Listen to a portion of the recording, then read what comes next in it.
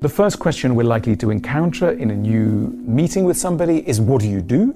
And according to how you answer that question, you'll either be, praised and become a subject of interest, or you'll be left alone by the peanuts. And this suggests to me that we live in a world of snobs. And a snob is really anyone who takes a small part of you and uses that to come to a universal and rigid sense of who you are and how much you matter.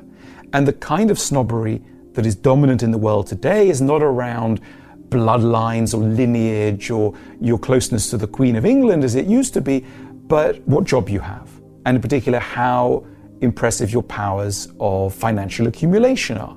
And according to that criteria, people will judge you immediately. So it's sometimes said that we live in a materialistic world. I don't think we do live in a materialistic world. We simply live in a world where material accumulation has become the gateway to the respect and love that we all crave. It's not really the riches and the fast cars, etc., that we crave. It's the honor and love, if you like, that they are a conduit to, that they are perhaps the only conduit to. And that's a different way of looking at so-called greed. The next time you walk down the road and you see somebody driving a Ferrari, don't think this is somebody who's greedy, who's materialistic. Think first and foremost, this is somebody with an incredibly intense need for love, who has not been able to find the honor and respect they need in normal ways, and therefore they're needing so much more stuff in order to feel they have the right to exist. If you can deal with just riding a bike through town, and that's okay, something's gone right in your past. If you're a parent and your child has no ambition to become famous, you're doing something right, because that means that that person is able to deal with being them without too much other stuff. Look, I think one of the most beautiful but also dangerous ideas, it's an American idea, is the notion that anyone can achieve anything, right? And we hear these messages from everywhere. That is the spirit of our times. It's a beautiful message, but it's a dangerous message. Because if you really believe in a world where you can do anything, and you've only done a bit, you've only done something, my goodness, how crushed you will feel. The possibilities for humiliation are so much greater now. If you go to an American bookshop and you look at the self-help section, there are basically two kinds of books on that shelf. The first kind is books telling you how to make $1 million in an afternoon. And the other books are books telling you how to cope with what they call low self-esteem. And the two are totally related. If you live in a culture that's telling you how to make $1 million in an afternoon, you're going to have a massive self-esteem problem. Because how can you achieve esteem of yourself when you're going to be part of the 99%, not the 1%? Most of us are going to have an ordinary life. So what have we done building a world in which an ordinary life is not good enough? This is crazy. This is a form of self-torture. We've now created a life where an ordinary life is materially more comfortable than it's ever been.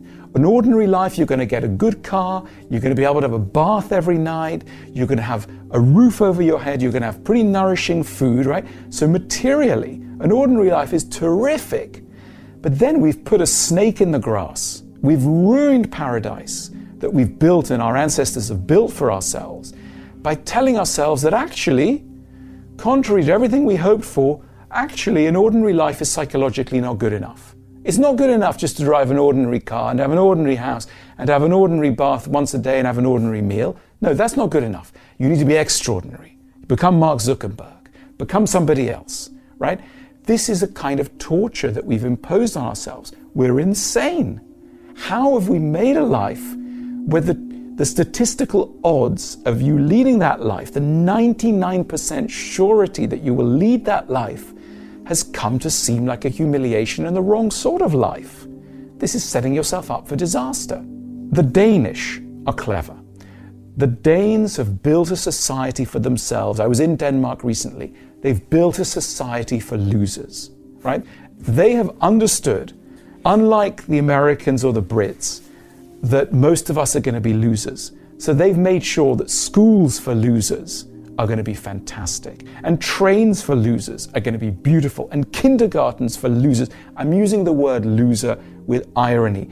I'm using the word loser to define that actually all of us, the 99% are going to be. We are all of us almost fated. And in every area of life, we will encounter failure. We're fated to be ordinary. And an ordinary life is a good life. And let's not torture ourselves that the only way to be good enough is to be extraordinary. This is poison. And look, don't get me wrong. A bit of ambition is fantastic. A bit of get up and go is fantastic. We're not in any danger of being unambitious. The danger now is suicide. I'm putting it at its starkest. The danger is that we will feel so inadequate in relation to the expectations placed upon us that we may choose to end our own lives. Now, this happens in huge numbers. We are suffering from an epidemic of mental unwellness, largely bred by the expectation that our lives will be stellar, when in fact they are far more likely only to be ordinary. Our lack of acceptance of ourselves has made us sick. Meritocracy is based on the idea that people will get what they deserve. If you really believe in a world in which those who get to the top deserve to get to the top, you're going to be believing in a world in which those who are at the bottom deserve to be there. So being poor and so-called unsuccessful moves from being a problem to being a condemnation of your society on you. You move from being an unfortunate to being a loser, and it's incredibly punitive. So no wonder people take that very badly, and they do. So we don't need any more reminders from General Patton or anyone else to get up and go and be a winner. We know that that's in our DNA now as modern human beings. We've had that message and it's making us sick. We know it so well, we know it too well. And we need to hear another message. And that message is, you're okay.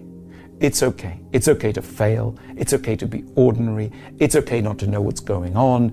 It's okay to be lost in a universe, most of whose recesses will always be darkness to us. That's all of it okay. And joy is not going to be making $10 million.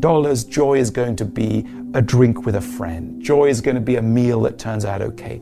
Joy is going to be a day at the end of which no one's died, there's been no crisis, it's been more or less all right. Love is not going to be perfection. Love is going to be occasionally a hand held by somebody who understands bits of you, never the whole of you, but has charity towards your darkest moments. That is the life we're going to lead, and let that be okay. This video is sponsored by Blinkist. Reading books is great, but I've talked about this many times before. Many books are written very inefficiently and should be much, much shorter than they are. Not only that, sometimes you just don't have the time to read a whole book, or you might want to just go back and review the main ideas without reading the whole thing again. This is why I use and recommend Blinkist. It's a great app that takes information from the best books and condenses it to 15 minutes that you can read or listen to. For someone looking to learn, I really think this might be one of the best apps out there right now. I recommend starting with a summary for any book on the Fight Mediocrity Beginner's Reading List, or any of the books that are in my Blinkist library right now. If that sounds good, head over to Blinkist.com/fightmediocrity or click the link in the description below. You can give it a try for 7 days completely free, and if you don't want to continue, you can cancel at any time. As a Fight Mediocrity viewer, you'll also get 25% off if you decide you want the full membership. Thanks for watching.